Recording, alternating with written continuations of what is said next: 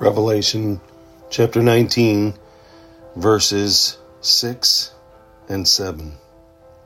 Then I heard what sounded like a great multitude, like the roar of rushing waters and like loud peals of thunder shouting, Hallelujah! For our Lord God Almighty reigns. Let us rejoice and be glad and give him glory. For the wedding of the Lamb has come, and his bride has made herself ready. The word hallelujah, most famous as we know it from the Hallelujah chorus by Handel's Messiah. And it's a Hebrew word meaning praise ye Yahweh. Doesn't appear that often in Scripture, 4 times. And it is a praise to the Lord. Singing hallelujah or praise the Lord is a phrase that appears in English over 50 times in the Old Testament and once in the New Testament. It's a far cry or a short of a far cry of what the multitude exalts in the coming of the Lord. This great multitude had gathered before the throne in the immediate presence of God himself. It's the wedding supper of the Lamb. It's the return of Jesus, and the enemies of God have been overthrown, and the gospel has triumphed. It's a victory celebration. All heaven renders praise, a song of thanksgiving uttered by all holy beings united.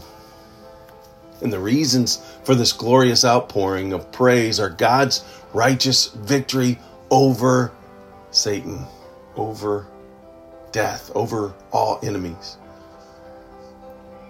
His sovereignty and his eternal communion with his people are now going to be eternal. And the sound of the outpouring of praise and worship is so overwhelming that the Apostle John can only describe it as like a great multitude, like a roar of rushing water and these peals of thunder. So great is the rejoicing of God's people at the wedding feast of the bridegroom Jesus for the church, us, that hallelujah is the only word grand enough to express it. And as beautiful as Handel's Messiah is, the great chorus in heaven, as glorious as that music is only a feeble foreshadowing of the magnificence that will be expressed by the heavenly chorus as we sing hallelujah, for the Lord God omnipotent reigns. Hallelujah. Hallelujah. Hallelujah. Oh, what a glorious day that will be.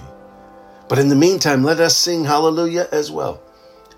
And knowing that Jesus is with us, knowing he's gifted us with his Spirit, and we can walk that out in daily living. Nothing like the hallelujah that we will hear at the wedding feast. After all's been defeated, Jesus has come again and we live with him forever. But we can have that hallelujah feeling of knowing God is with us. And we have victory.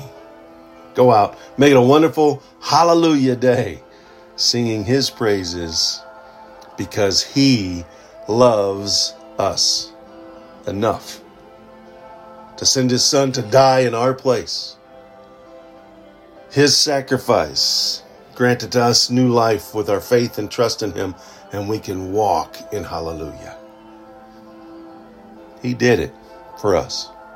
He left us here to let's do it for others.